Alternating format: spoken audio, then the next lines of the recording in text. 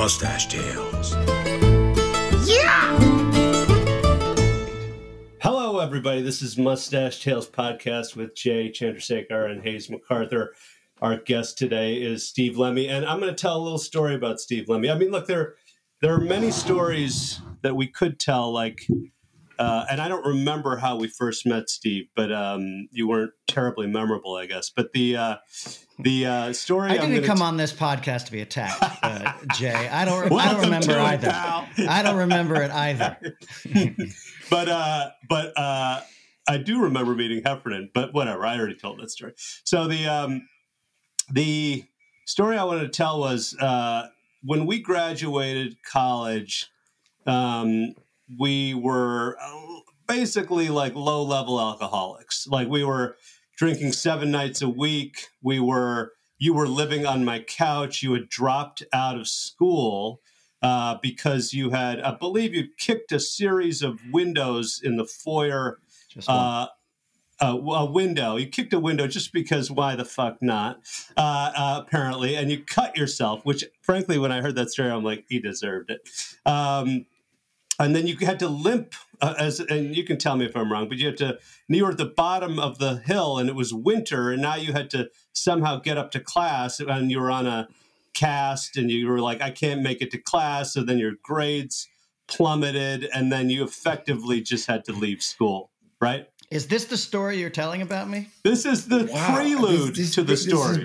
The prelude. So then you end up on my couch, and Heffernan's couch in New York. We have not created Broken Lizard yet. We're just basically going out 7 nights a week and drinking. Right. And one of the bars, I was also loaning you money. I was about to jot that note down. You didn't have a job, and I don't know, I was working in like gallery or something. I didn't have that much money, but I loaned you some money. What the hell? And so you're living on my couch. I'm paying your basically hefty nightly drinking budget because you were a little bit of a heavy drinker. I mean, so was I. But and so low level alcoholic or high level? Well, high level, so confused. 7 days a week, baby. Thank you. And so I'm paying for 2 alcoholics at this point, and we used to go to this bar called Richter's on the Upper East Side. And the problem with Steve and I is that for whatever reason, our animals desire the same kind of woman. And we just have the same fucking type. And so we would basically go to Richter's and be there till the goddamn bitter end, till they closed. And there would always be one woman in there. And she'd be out, she'd somehow find her way back to our tables. Maybe she went to Vassar or she went to, somewhere. And I would immediately be like, oh yeah, I'm going for it. And I'd be in there going for it. Lemmy would walk in from some other bar he came in. He'd see the girl I was talking to, and he would start going for it on the other side of her. And the two of us ended up kind of, every time one of us went to the bathroom, the other guy's insulting the other guy. And, we were just, trying to cut him down, and we were just dueling. And at the end of the night, the two of us would end up together, and the woman would have left long ago thinking these two guys both suck. Which spawned the joke that we did in the film, our first film, Puddle Cruiser, our first feature film, Puddle Cruiser, where in that movie, Kevin Heffernan and Paul Soter are dueling for a woman's affections. And this is the joke from Steve and I. And as soon as Kevin goes to the bathroom, Paul says to the woman, oh, yeah, nice. You and Garbage Dick, huh? Wow. I just didn't realize that. And she's like, Garbage Dick? And he goes, oh, it's just a nickname. It was from a medical thing, but that's long gone. I mean, with penicillin these days, I really wouldn't worry about it. I mean, you can really manage it nicely. And so that was the joke that Steve and I spawned from real life. Wow. Okay.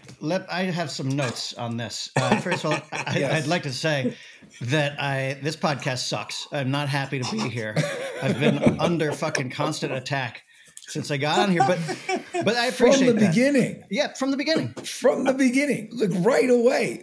First your browser issues, and then Jay just launches into the fact that you guys were cock blocking each other. Yeah, it's been relentless. Yeah. I apologize. I'm the friendly host. I'm the friendly host on the show. Yeah. Steve, great to see you. Thank man. you, Hayes. It's been a long time. Thank you, Hayes. Is the family well? I mean, you've got so much success in your life. Thank you, Hayes. The show coming out, which we'll talk about later. Thank you. But go back to the rivalry at Richter's. Yeah, let me please. just say, look, No, let me hold say on, one Jay. last thing. Let me say Jay, one last thing. Let me tell you something, Jay. Okay, Since go I know ahead. you're new to this podcast game, it's about the guest and letting the guest speak. If you want to do a Jay's monologue fucking podcast, you should call it Jay's Monologues. But this is you host a guest, you ask the guest questions. Let me tell you something. He said, first thing he does is say, I don't remember how I met you. You were pretty unremarkable. I think he's fucking drinking already. Okay. And a low-level alcoholic. Not even like romanticizing your drinking. Like he was the best drunk. He kicked out the windows in the dorm and we would all laugh. I mean, you just started at the bottom of the barrel. But even that, it's like he was kicking windows out. Like that's like I'm a fucking derelict in an alley. I was karate fighting with a friend of mine, and I threw a fake karate kick, and I accidentally kicked through a one pane of a French door. And he said, actually, it's different because it's not anger issues. You were doing a karate move. We were fucking around. We were play fighting. And he's like, and he cut himself, and he had to limp. No, I severed my Achilles tendon. It's a little bit more glamorous. Ooh. I severed my Achilles. Was it the one of the leg that has zero muscle, or the one with the muscle? The one without the muscle. That poor leg has had an uphill battle its whole life. I had when you're a child, when I was a kid, the polio vaccine, they're actually injecting you with a small amount of live polio cells. And a very rare but possible side effect is that you can actually get polio, which is what happened to me, and it ate my calf muscle. And so I don't have a calf muscle in my right leg. And so that's the peg leg, we call it. And that's the leg that unfortunately also severed the Achilles tendon. And I would also just fucking point out. That's the leg you kick with? So this happened when you were a child, clearly in the 1920s or 30s. Is that when? Yeah, back when polio was rampant. I was doing the cha-cha, or what is it, the Charleston. I was doing the Charleston, and I accidentally kicked through a glass pane window. No, but when I was like, when my muscle started to grow, like I could never stretch my right calf, like it always hurt. And then like I couldn't get up on my tippy toe on my right calf, and we went to the doctor. He's like, "Oh no, you're muscle atrophied. You got polio from the polio vaccine." I was lucky that it stopped just at my leg. And I'll just say this one thing, and we can put a pin in this one. When I sprint, that weak leg is my back leg. It's the fucking foot I push off of when I sprint. And that will come into play later when we discussed how much faster I am than Jay Chandrasekhar in sprinting. Okay, so now, but I appreciate Heffernan for putting me on my fucking heels here, because now I know what I'm dealing with. Okay. Jay's version of the bar did he story. tell you? Because, to pin that, because when Kevin came on the show and Jay introduced Kevin, it started with another competitive story where Jay was seeking out the funniest person at Colgate, someone funnier than him, and he was jousting with Heffernan about who was the funniest. So for you, again, he was competitive. Now we're at Richter's in this bar, and you guys were competitive over women. So what I see is a 30-year friendship between all of you guys making movies and TV shows really started with a lot of animosity. Well, like, because I actually remember my first time meeting Jay. It's a very, very flattering thing. I was a freshman, and he was significantly older than I was, and he came into... I was a sophomore. Bro, don't fucking bother me with trifles, okay? He was older, and he came in to pick up his date for the beta formal. She was one of the hottest girls in the freshman class, and he came in a tuxedo, and he was all glossy with hair gel and a short haircut, and he was like, "Hey, pal." And I remember, and he walked out with this hot girl, and I was like, this motherfucker coming up to my dormitory, taking my women. But that was, I held him in high esteem. I was like, I got to get to know that guy. It was a very friendly thing. And then we became fast friends.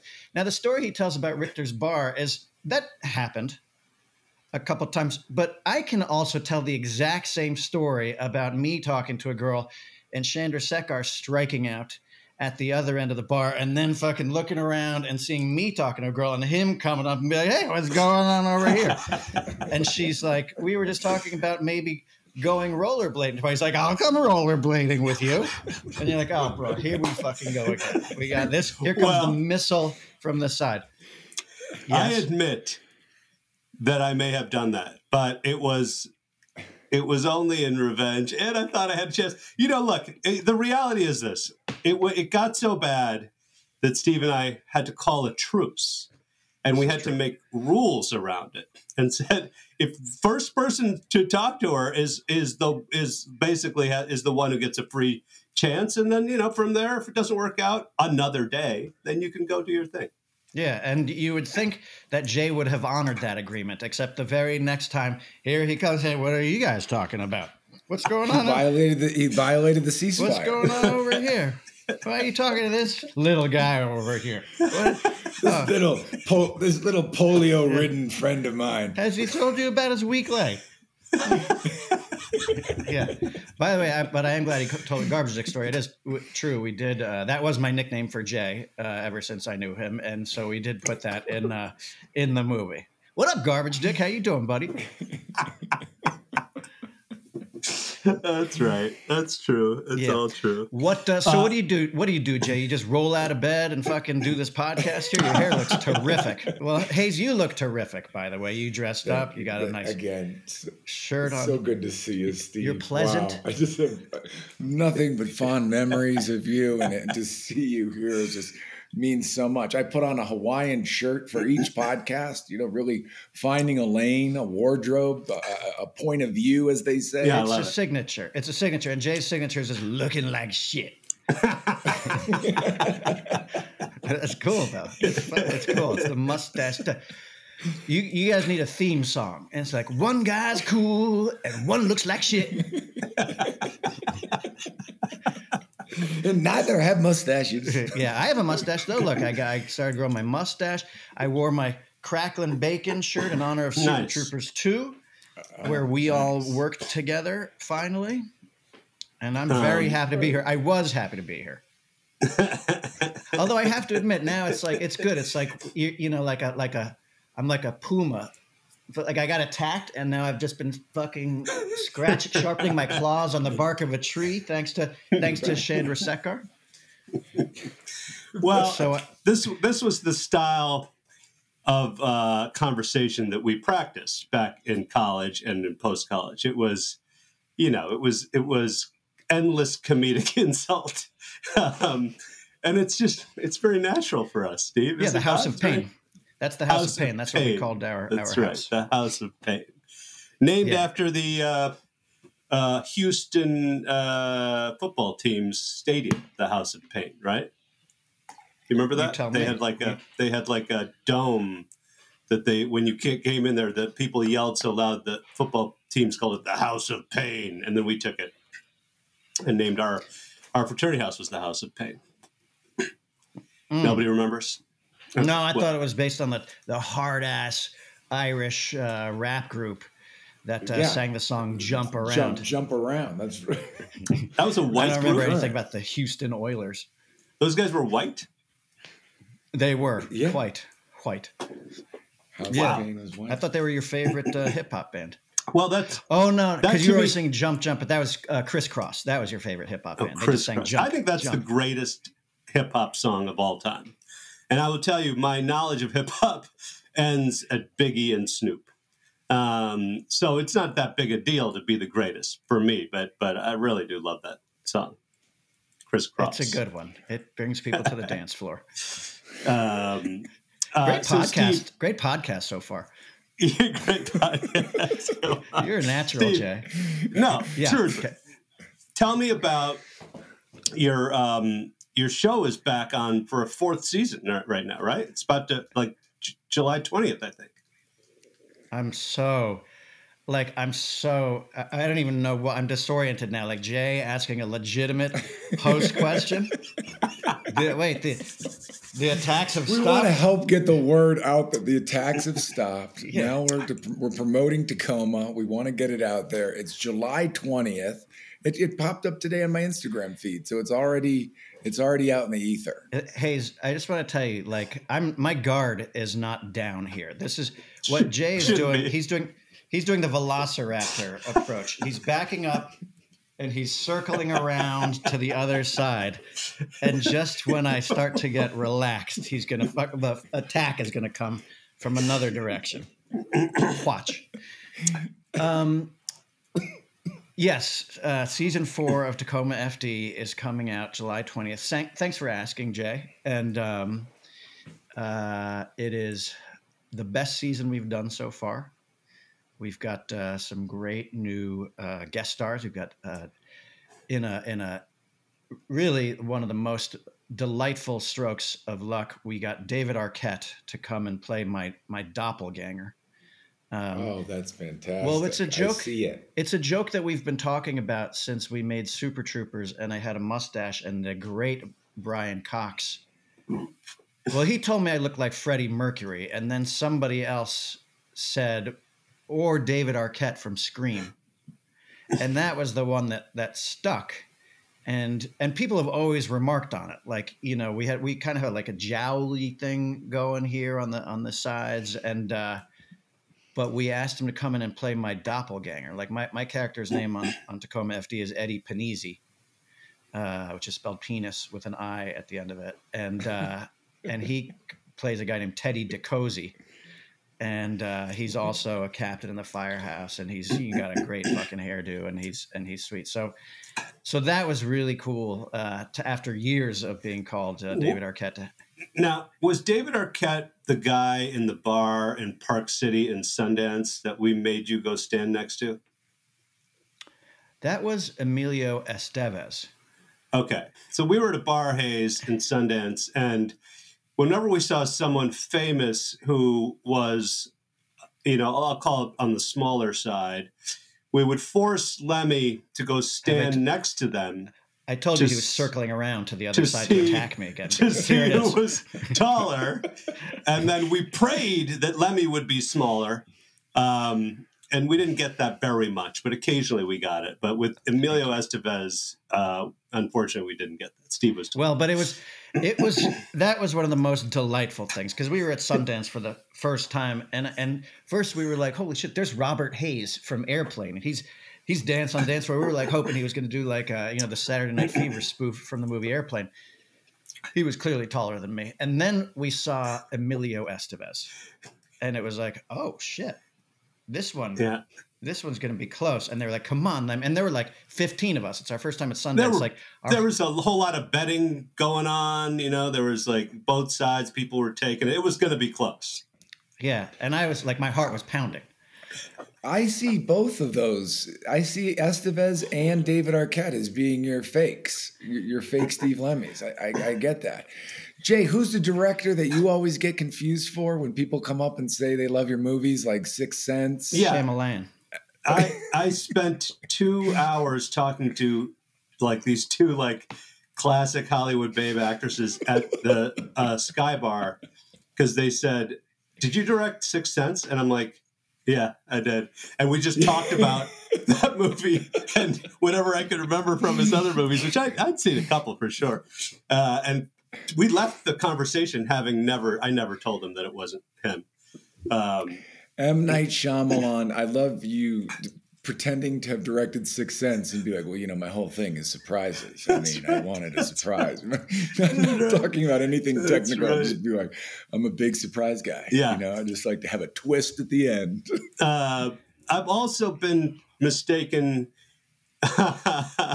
for like, I had a dude, I was walking in Santa Monica and there's no way to tell this story without saying the N-word. But basically, there is. There actually is. There's a lot of ways. So he walks by me, and he goes, "Oh shit, you that N-word?" And I'm like, and I look at him, I'm waiting, and he goes, "You that White Castle N-word?" And I was like, "Oh, that's tough." And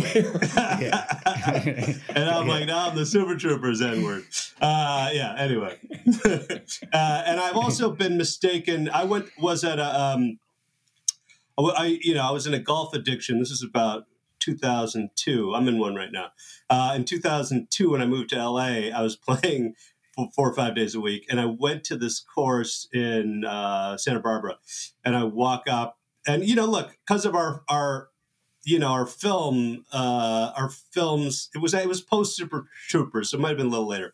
We're big at golf courses. We're big at ski resorts. We're big at sporting events where guys are. So I walk in, they're like, oh, everyone's excited.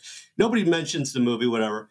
And I go out to the first tee, and 15 of the crew of the people who work at the golf course show up to watch me tee off. I'm like, well, that's a little odd. That's a little strange.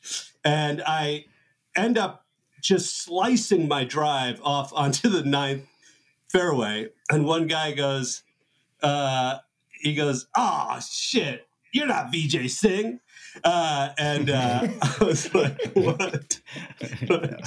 Oh, well. You're not Vijay Singh. You're the guy from Parks and Recreation. Right. I mean, that's just flat out racist, because you don't even look like Vijay Singh. Well, I don't know. Is it racist, or is it just a mistake? I'm okay with it. Okay, it's not racist. It's not. Yeah. There's another great one. You remember this one? We were in Albuquerque getting ready to shoot Beer Fest, and we went out. There was a Wendy's across the street, and we had been working, pre-production, and we went over to the Wendy's, and the people were going bananas behind the counter, and we were sitting down, and a dude came out, and he was like, "Are you the guy? You're from the Cop movie?" And we were like, "Yes, we are." He's like, "That's the best movie. I love that movie." And then he looked at Jay, and he's like, "And you, that motherfucker that does all those crazy sound effects?" And he thought somebody told him Super Troopers, and he came out thinking Police Academy, and he thought you were the black dude who made the sound effects. We laughed for years about that. Yeah. Yeah, so he thought you were that guy. Yeah. Now, the other great guest star that made me, I'm jealous of David Arquette, I have to admit. I'm like, it pisses me off that you guys are friends with David Arquette and I'm not. But okay, I'll get over it. The one I'm not really sure I'll get over is Tony Danza, though. Yeah, we got Tony Danza to come and do a guest spot. In this season. This season, yeah. I think it's episode 11. Episode 11 of season 4. He comes. I don't want to say what he does, but he comes and he's phenomenal.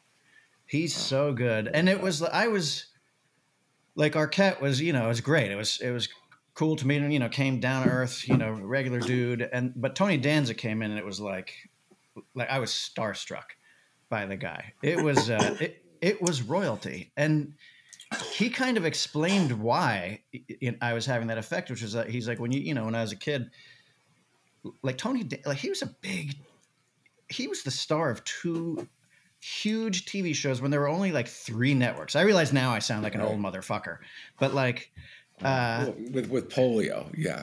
Polio and Who's the Boss are your frame of references. So. Yeah. And Taxi. I can go back. Like we had actors on our show who had not heard of either of those TV shows, which is horrifying. I don't even want to talk about it. It was amazing to have him. That episode is phenomenal. It's a ridiculously hilarious episode, and he's so good. And it's like, we were like, he came in and he wanted to play like a very straight-laced thing. He's like, because you don't want me to come out here and be like Tony Danza doing this stuff. And we're like, no, we do want you to come out here and just be Tony Danza. But like it was great. Like he called me in, like he was like, Steve, come here. And like I went into his trailer. He was in his underwear. He's like, let me show you this thing. And he had like this like boxing device, and like he was showing me how he trained boxing. I'm in his trailer. He's in his underwear, and he's showing me how to like boxing moves.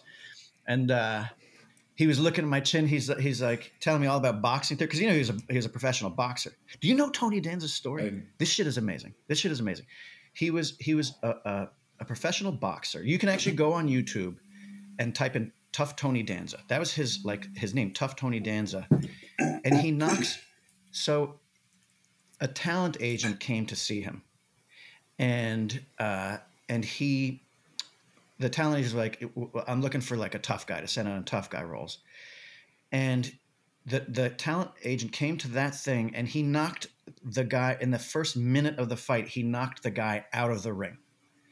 And the talent agent came to his dressing room and was like, dude, I need to sign you. That was the most amazing thing I've ever seen. And then he got him an audition for the movie The Warriors. Jay, I know you love that movie. Oh, yeah. Oh, boy. Walter Hill. And so Tony Danza goes into audition for the part of Cochise.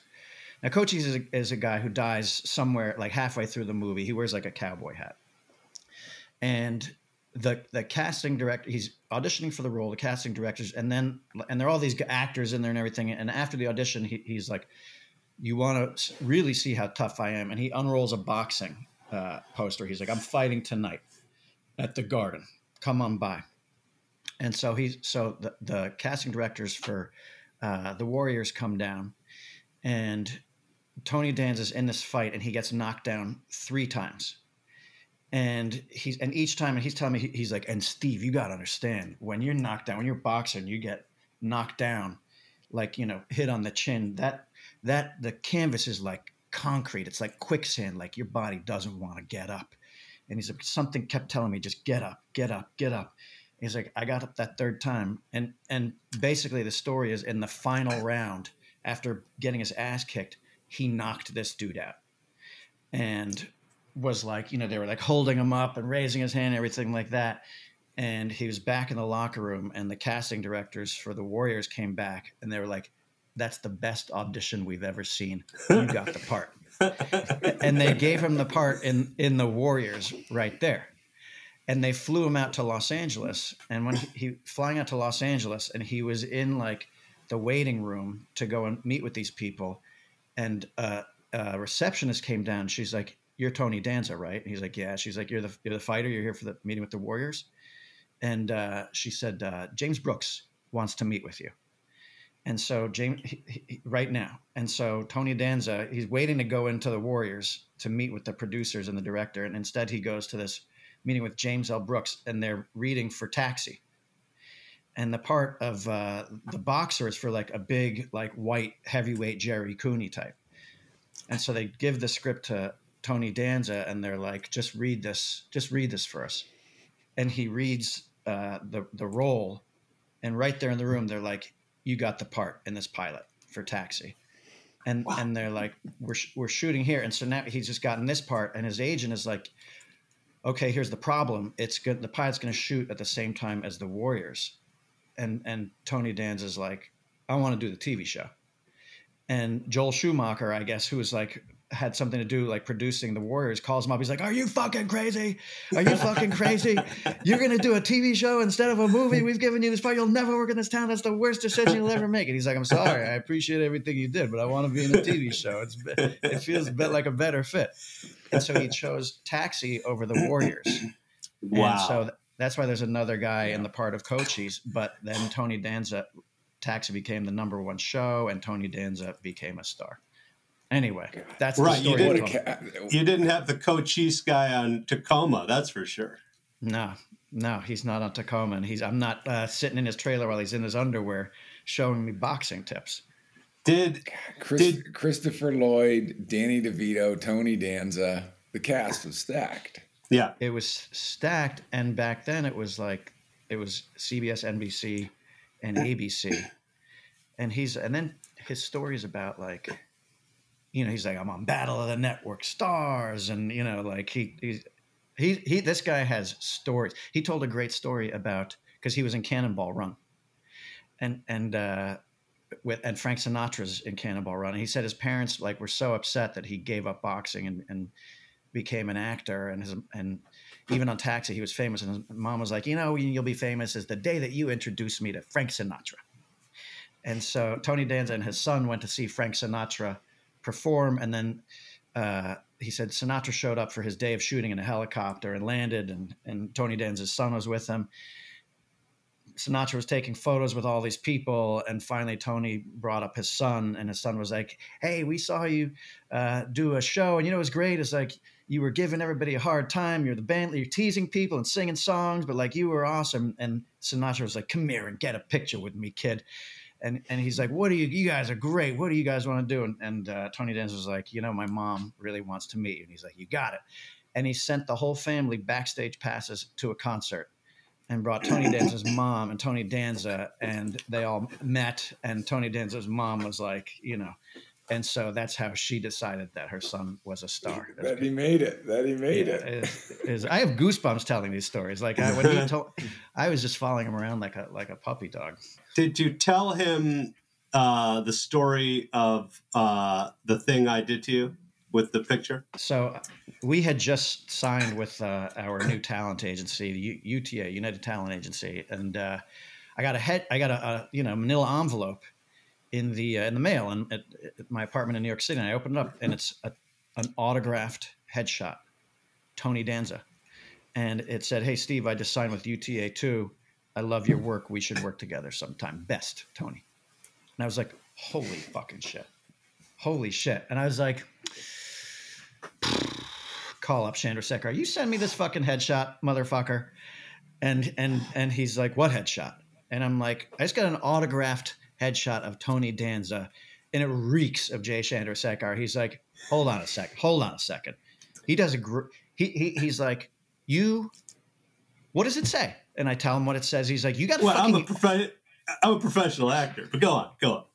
Yeah. So he's like, hold, no, I didn't fucking send that to you. That's unbelievable. And I'm like, "I know, right?" And he's like, "Tony Danza said..." Holy fucking shit, I got to come see that thing. So then, I'm calling up the Broken Lizard guys. "You sent me this fucking thing?" Everyone's like, no. Their reactions are genuine and real. And I'm like, I come out of the whole thing convinced. I'm like, oh my God, Tony Danza likes my work and wants to work with me, and we're in the same agency.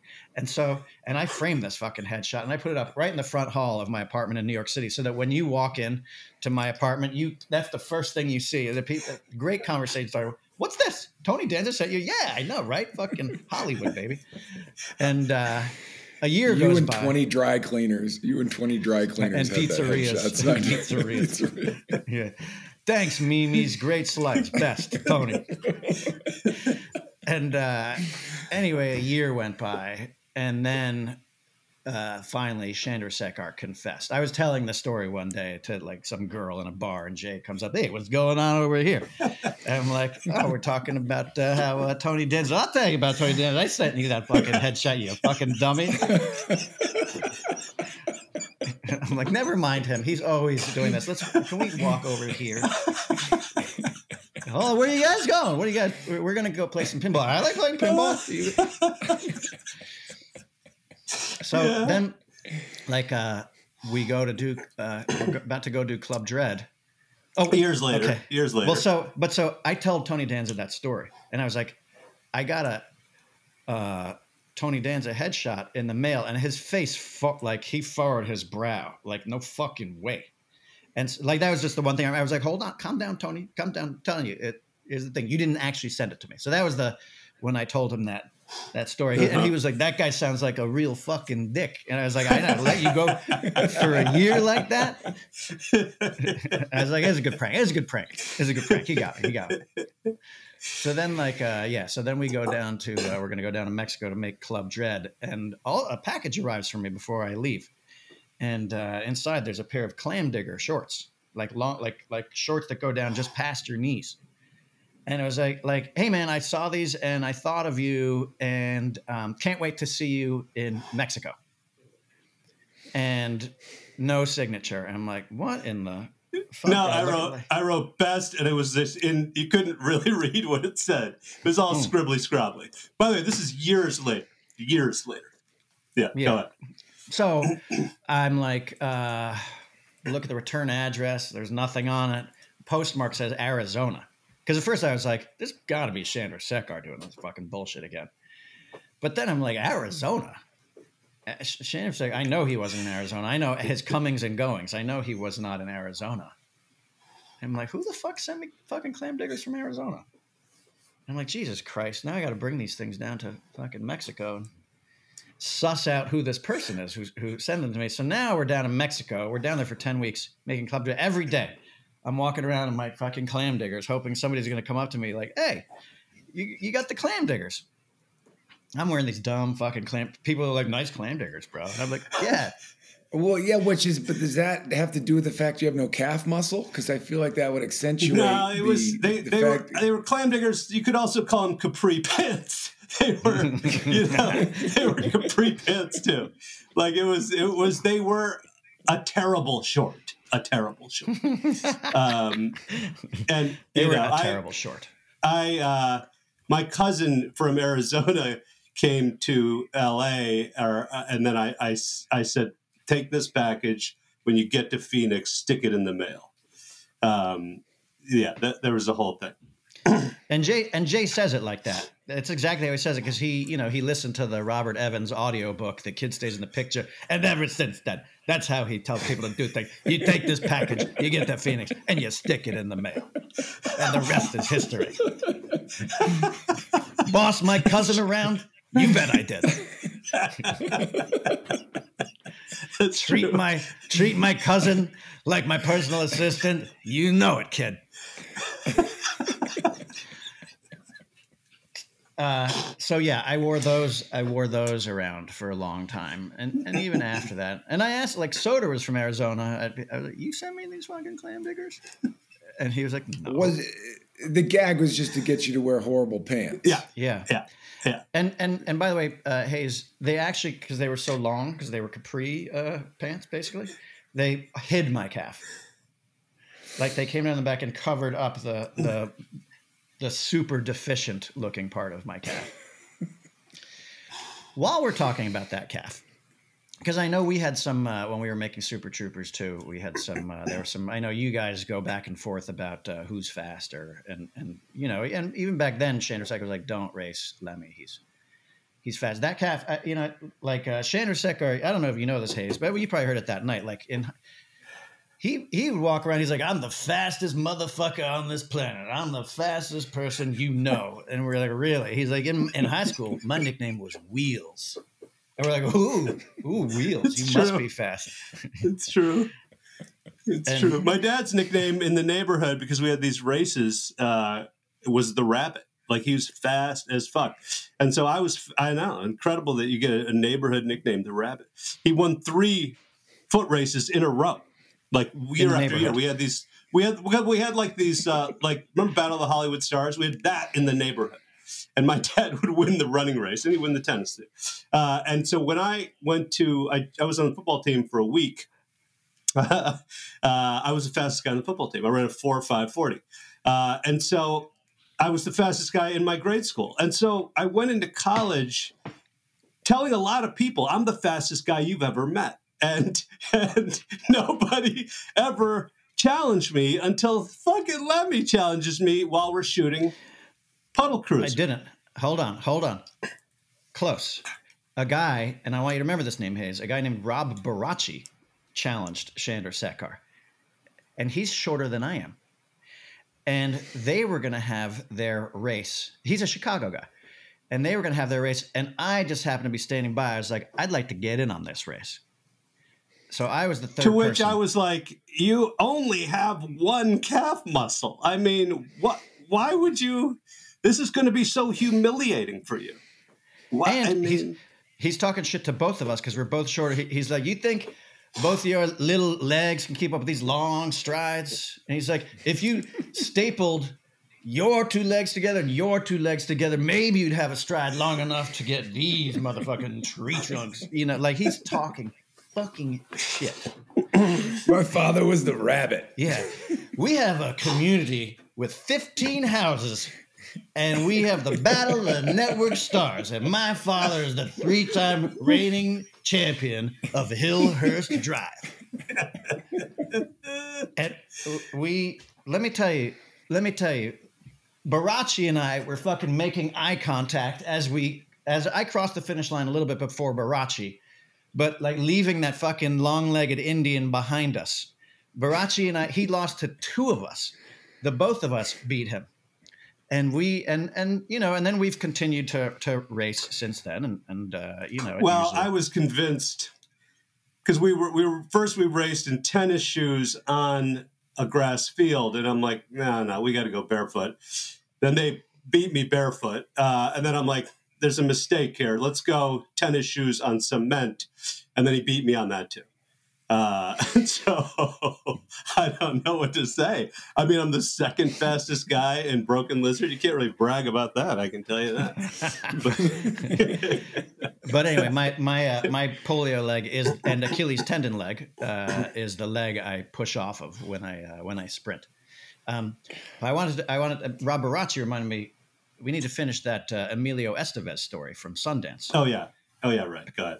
Because this was, there was Emilio across the bar, and he's talking to some girl, and we're there, and these guys money is exchanging hands.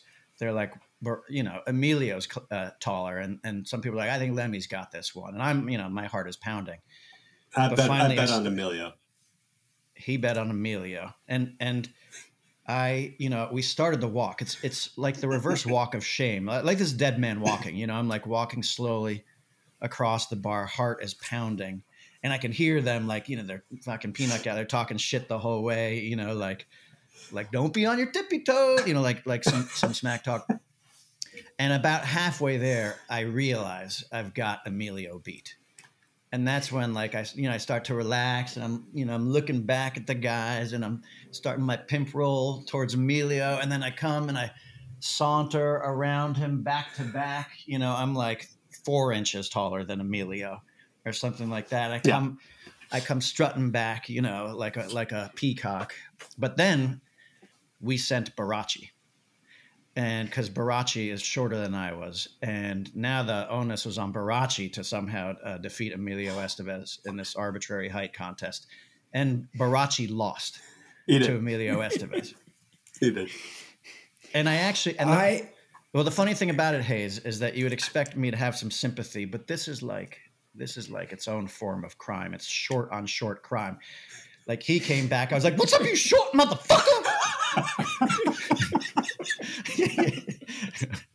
What's up, you fucking Oompa Loompa motherfucker? Now, when a short guy gets to be the tall guy, you don't want to be around that, Hayes. It's ugly. It's a huge win. It's ugly. I saw Emilio Estevez in the best context that I could ever see him, because he looked exactly like his character from Young Guns. It was at the start of the pandemic when everyone was still really scared to go to the grocery store, and you still had to wear a mask. So I had to pick up my wife was cooking. She needed some produce, and I wasn't just going to go down to the store to get the produce, because it was a little weird going into like a Vaughn's or something back then. You felt like you had to lace up with the antibacterial wipes and the gloves, and everyone was really rude when you went in there. So I Googled produce, and I found way up in Malibu, there was a farm that was selling all of their stuff, and you could place an order and then go pick it up. So I drive up to Malibu. I'm deep in the mountains. I'm waiting to pick up my berries and my romaine lettuce and all this stuff. And they call out the names when the order's ready.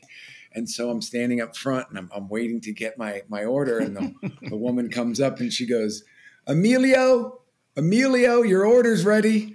And I'm like, Emilio. And I turn back to my right, and there's Emilio Estevez with a bandana as a mask over his eyes. And he's like, I'm right here.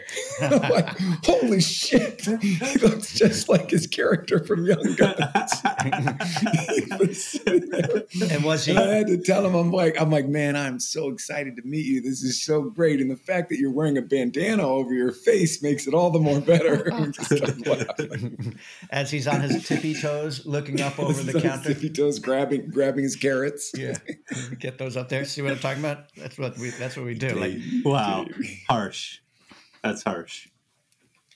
He didn't appear to me to be that small, actually. I think it was the cowboy hat and the mask gave him a really grand presence. And the big heels on his cowboy boots. You stayed in character for 30 years. Man, these short guys carry knives, Hayes. These short guys, you got to be careful of these guys. They carry knives against each other. Yeah, dude. But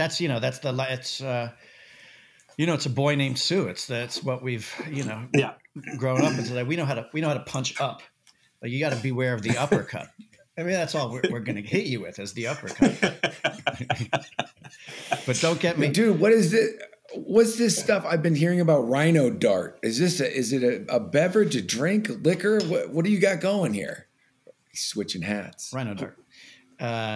It's a Rhino dart is a cocktail that one of my best friends used to make, and it's like an agave based citrus cocktail, and he puts wildflower honey in it, and so it masks the taste of the alcohol. And so we were like, we should, people are making these ready to drink cocktails. We should do it. And so actually it's been like a 2-year project, but we launched in Nashville back in April.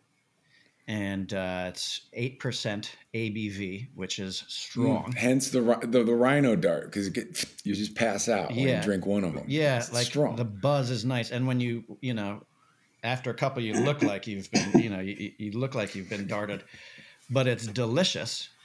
And we launched that. Well, what's the spirit? What's the spirit in there? Agave. It's tequila, but you can only say tequila. We have discovered that it's like champagne. If it's from a certain region of Mexico, otherwise it's agave. So it's an agave spirit with citrus, the wildflower honey. We did our first order. I drank it in Nashville. It's excellent.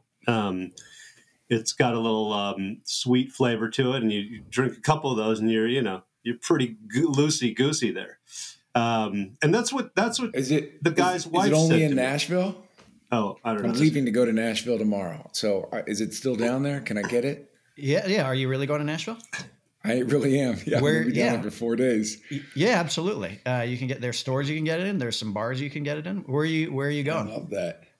I'm going to go check out the NHL draft because the Chicago Blackhawks have the first pick. So my son and I are going to go witness the pick, brother. Do you know what's crazy? Is I was reading a stat that was like the Blackhawks were not going to make the playoffs. And right at the end of the season with like a couple, they had lost like 14 games. I don't know how many in a row, but they beat the Penguins. And, that's right. And people were like, what the fuck are they doing? They're not going to, but they beat the Penguins and knocked the Penguins out of the playoffs. And the Panthers got into the playoffs. And the feeling is that that the Penguins wouldn't have beaten the Bruins, but the Panthers did. Whatever it was, it all panned out that what happened is if they hadn't have won that game and eliminated the Penguins, Columbus Blue Jackets would have somehow wound up potentially getting that first pick. And because of that victory, that seemingly meaningless victory, they have now wound up with the greatest. Yeah, it was a weird victory. It knocked one team out of the playoffs and then positioned them to, get this pick in the lottery. Yeah, it's pretty amazing. The guy, he's in my Instagram algorithm now, Connor Bedard. Because like the things he does, the videos of him working out, and it's like you saw Ivan Drago in Rocky IV. They've got him hooked up to oxygen machines, and it's crazy. Yeah, it's crazy. And he's, what is he, like 17 years old or something like that? And he, were you keeping track of the playoffs, even though the Blackhawks weren't in it? Oh yeah. There was a great. I thought every series was great up until the Cup. Yeah. I mean, the Eastern Conference, the Panthers, man, that run was incredible, and I was sad that they ultimately laid down right at the end there. But what are you going to do? They were sneaky good, and the Bruins having the best season in NHL history with the President's Cup and all poised to make the whole run. It's just a curse. That's the curse of the President's Cup. It's the curse of the President's But there was, did you see there was like one broadcast where they had Connor Bedard on? And he's, like the panel, it's like, Gretzky and Anson Carter and Bissonnette and now I can't remember who the other one is, but like, they're like, what? Is it unbelievable to be here sitting next to Wayne Gretzky and talking about it? And he's like, yeah, no, this is unbelievable. I'm here. I'm surrounded by all these great hockey players, and Bissonnette. And like just 16 or 17-year-old kid just took down the guy next to Gretzky, and everyone's laughing at him. And you're like, He's ready for the NHL. He's ready. It's funny when you see these guys that are ready in any sport, when you think they're going to be great. Part of it is when all the attention's on them and they're getting asked about their accomplishments and their training and what they want to do for the future. They just have this mindset, great athletes, where they're like, it's not really about me. It's about the team. It's about the guys I'm working with. Like, they know how to deflect. So they already seem like they've done something incredible. Yeah. But they just, with this mind, it's not me. I was given these talents and I work really hard. And you're like, how do you just naturally speak like that? That's your mindset. Like, you already know what makes a great player great. I do feel that hockey players are the most like that naturally. Like, because it is like, it's because of the fighting. It's like they have grown up with first of all, don't touch our goalie.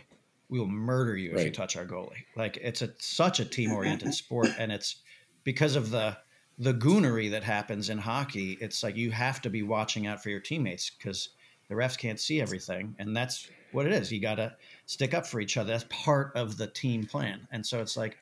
I just showed my son the movie. I think it's one of the best sports movies ever made, Goon, with Jay Baruchel and Sean William Scott.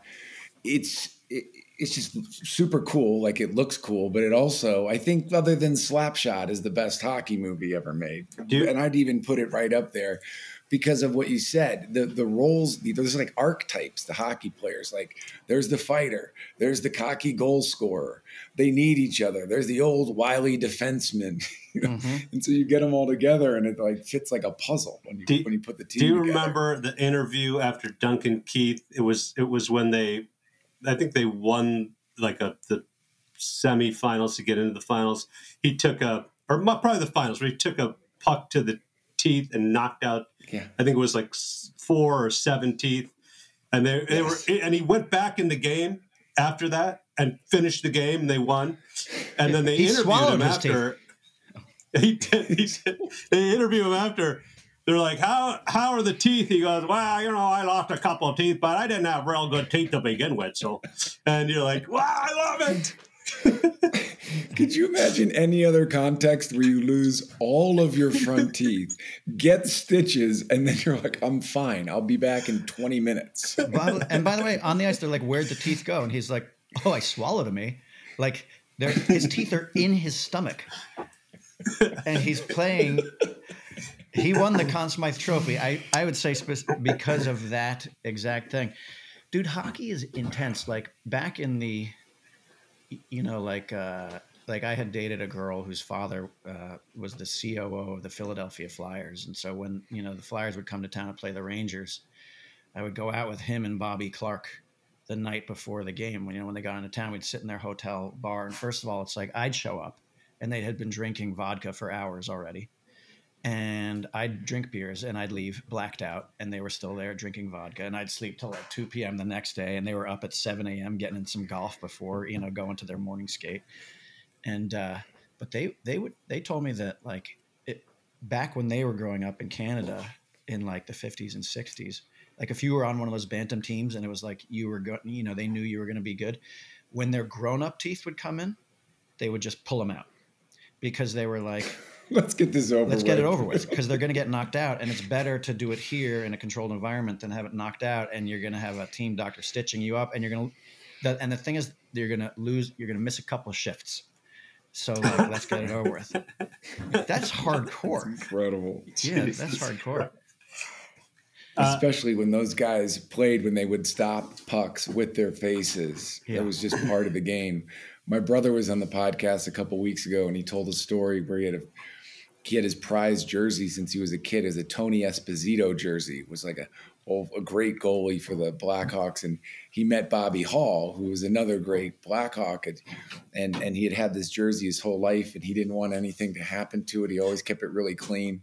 And so he goes up and he introduces himself to Bobby Hall, and Bobby Hall goes, "Come here, kid, I'll sign that jersey for you." And he takes out a Sharpie marker and just writes on it. My brother's just crying. His jersey's getting signed. But it's an Esposito jersey. But, it was an Esposito. It didn't even make sense. You don't want another guy's signature on another guy's jersey. That feels like a violation. But, I mean, your problems could be worse, ultimately. It could be like, somebody else, not Bobby Hull, signs it was your still shirt. a great signature. Well, his brother was admittedly telling the story. He goes, "I was wrong to not want the signature, but I really didn't want him to put that signature on my shirt." He goes, "I know I'm the idiot. I know." So Lemme, we gotta. I know you gotta leave in a few minutes, so let's get to the. We do a thing called vouch vault, and where we each talk about one thing that we love or are watching or reading or whatever. So I'll go first. I saw the movie No Hard Feelings with Jennifer Lawrence, directed by Gene Stupnitsky and written by my friend John and Hayes's John Phillips, and Hayes's brother Scott is in the movie. And it's really good. And it's an R-rated film, and it's dirty and it's funny. And you see, this is the beginning of bringing the R-rated theatrical comedy back. And I would recommend to everybody, I would vouch for this movie strongly, that everyone should go, smoke a bone and go watch No Hard Feelings. It's good. How much better is it seeing a comedy with other people in a theater? Massive. From a laughter standpoint. It makes all the difference in the world. Yeah. And I know a lot of people are like, just as good to sit at home. And those people should shut the fuck up and go to the theater. I love that it was sold out, too. Sold out. I mean, it was sold out all Friday. It was sold out all Saturday. Like we went Friday and then we were too close to the screen. The wife pulled us out of there. So then we went back Saturday. So I bought. Whoa. You went to the movie, your seats were bad and you left? Hey, man. I just do what I'm told, pal. Did you were like, what was that? She's like, we got to get, you're like, really? She's like, I can't take the whole screen in. And I'm like, we parked. I think it's best after all these years just to go, okay, let's go. And we left, and then we went and had dinner, and then next night we sat 2 rows behind where we were in the same theater. And we all loved it. Hey, man, Hey, that's man. awesome. Chandrasekhar is a notorious movie exiter. Chandrasekhar will walk. If he's not 100% satisfied quickly, he'll walk. If the film's not good, I'm not going to waste any time in there. I'm going to sneak out. I'm going to get out of there. Yeah. But I love this movie. Can I tell a story about the best Chandrasekhar exit of all time, movie exit of all time? Yes. It was, we had before we made Super Troopers, our movie Puddle Cruiser, we made a short film called The Tinfoil Monkey Agenda. Like a 30-minute film about a military, American military outfit that goes down to a fictional South American country and extracts a dictator. But, back then it's like you'd go to these film festivals and you got to try everything to promote your movie. And so Chandrasekhar and Heffernan were at this film festival, and Heffernan was in a gorilla costume wrapped in tinfoil. And the two of them were, like we were all cycling through this film festival. It was multiple days, and we had multiple screenings, and handing out flyers, trying to get people to come see our. And just to remind, the name of the movie is The Tinfoil Monkey Agenda. So Heffernan's in the ape costume with tinfoil wrapped around him. Go on. Yeah. And you know how it is at those film festivals. You meet other filmmakers, and you're like, I'll come to yours if you come to mine. Great. And so that filmmaker, came to see our movie, and then it was time for Jay and Kevin in the gorilla suit wrapped in tinfoil to reciprocate. And so they go and they sit down in this theater in the Angelica Film Center, and they sit down, and it turns out it's a documentary on the Holocaust. And Jay and Kevin are sitting next to each other, and Kevin is in a gorilla costume and wrapped in tinfoil. And a few minutes in, Chandrasekhar, ever the crafty fellow, decides he's making the first move. And without telling Kevin, Chandrasekhar gets up and fucking walks. Well, the movie was good. The problem was I was sitting next to a monkey in a tinfoil thing, and I'm like, I look terrible. I look like I'm mocking this movie, and I cannot sit next to this guy in a gorilla suit because I have to have respect for the Holocaust. So I pull out of there, and Heffernan is now and before I leave, I look back and there's this monkey watching a Holocaust movie. And I'm like, oh my God, it's so terrible. I gotta get out of here. So I go out there, and eventually, a few minutes later, the monkey walks out, and he takes his head off, and he's drenched in sweat because the tinfoil has really kept the heat in. And he goes, "Oh man, that was terrible." And it was funny. It was funny. To me, the greatest part about it is imagining like if you were in a Holocaust movie screening. And a gorilla wrapped in tinfoil got up and walked out. Like, what would you think watching the gorilla walk out of up the aisle and exit the theater? You got to imagine it's probably an anti-Semitic gorilla or a guy. You got to imagine. You got to wonder: is there like a white power dude inside that gorilla costume? I mean, you got to wonder. Nazi gorilla. I love him not taking the helmet off too, because you wanted to keep. There was no appropriate time to take off the helmet until you leave, so you're committed to it. That's my favorite Chandrasekhar exit story. Hayes, what are you vouching for? What am I vouching for? I'm vouching for, when I get down to Nashville and I find a rhino dart, Ooh. I'll come back with a review for you guys over text chain first, and we can talk about the nuance of it. I'm excited to try it. So that perhaps will be my vouch in the future. Not now. I got hip to some music. I've been listening to a lot of country lately, but this is not country. It's dance music. A new album called Dance Fever came out by Florence and the Machine. Florence Welch has got that incredible voice, the redhead. She's got like a booming, angelic voice. And they played this song. I was actually talking to our producer, Jess, about can we play the song during this segment of the show? And we're not sure we have the budget to license the song. But it's completely like not their other music, which is more ballady. This has like an LCD sound system, electronic kind of drive under it. And if you're, taking a run or throwing weights around, I love the song. She was at Coachella, I believe, Florence and the Machine. She's kind of a big act in the youngster crowd. I was originally going to vouch for my air fryer, my Ninja air fryer, but it feels like because I just had a 5 days with just my boys where that thing saved my ass. Because you can fucking cook a shoe in the air fryer and it'll turn into a sandwich. But it's the Ninja air fryer if anyone's interested. But hearing you guys talking about art, specific things, it makes me want to shout out a band called Camp. Have you guys heard of this band? CAAMP? Love Camp. Fantastic. So I saw them a few weeks ago at the Beach Life Music Festival down in Redondo Beach. But I've been tracking these guys for a few years now. Their first album is just called Camp. Their second album is By and By. Let me see. Yeah, By and By. And then they've got a new album out called Lavender Days.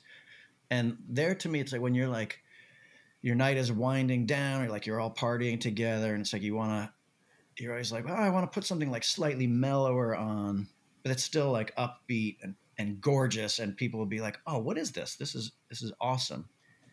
This has become a go-to band for me. Those first two albums, I'm still getting to know the Lavender Days, but Camp and By and By are like the guy can sing so beautifully. I'm glad you've heard of them, Hayes. So I'm going to vouch for. Yeah, I saw him a couple weeks ago at the Bottle Rock Music Festival too, and they were awesome on stage.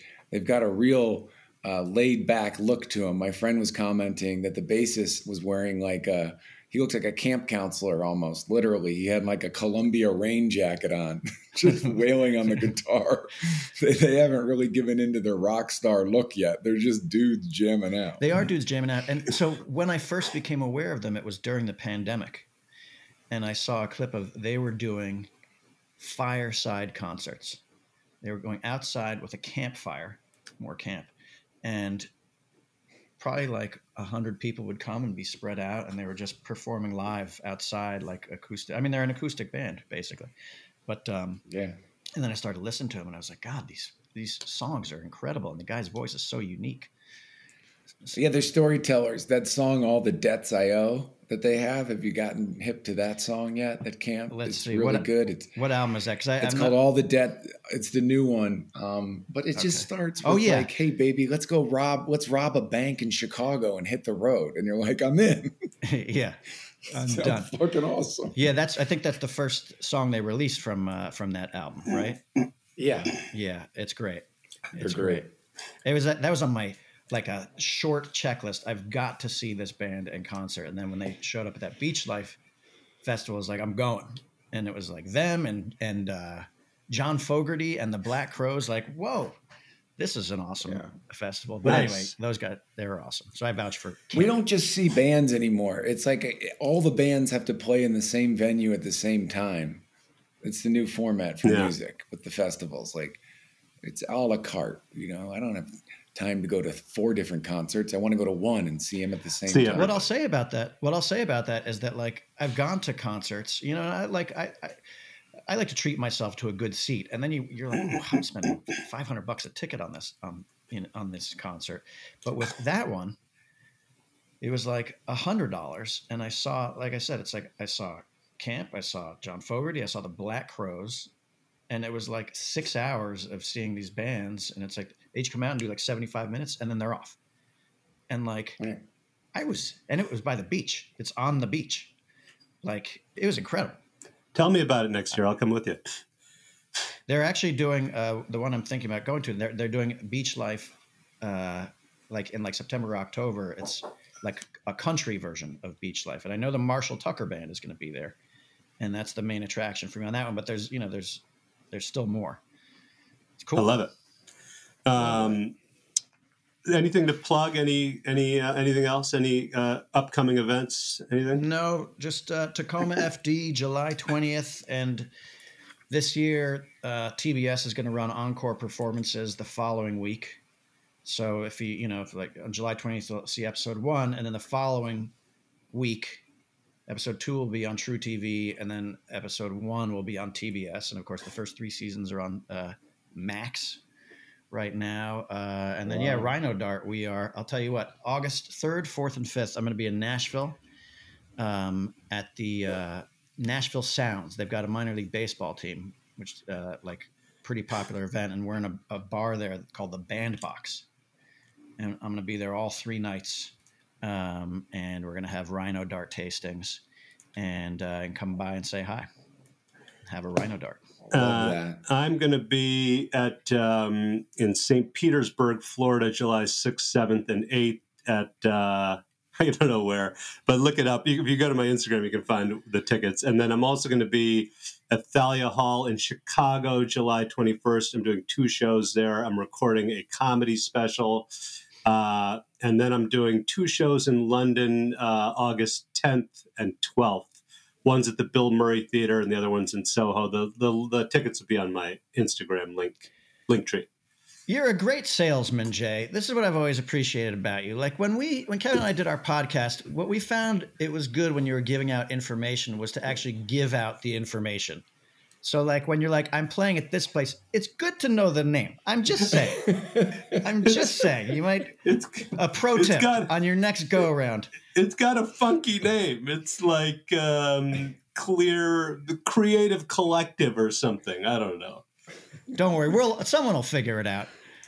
Just go dig around. You'll figure out where Jay is playing. You're doing great, Jay. You're doing great. Coastal Comedy, it's called. At the Coastal Creative.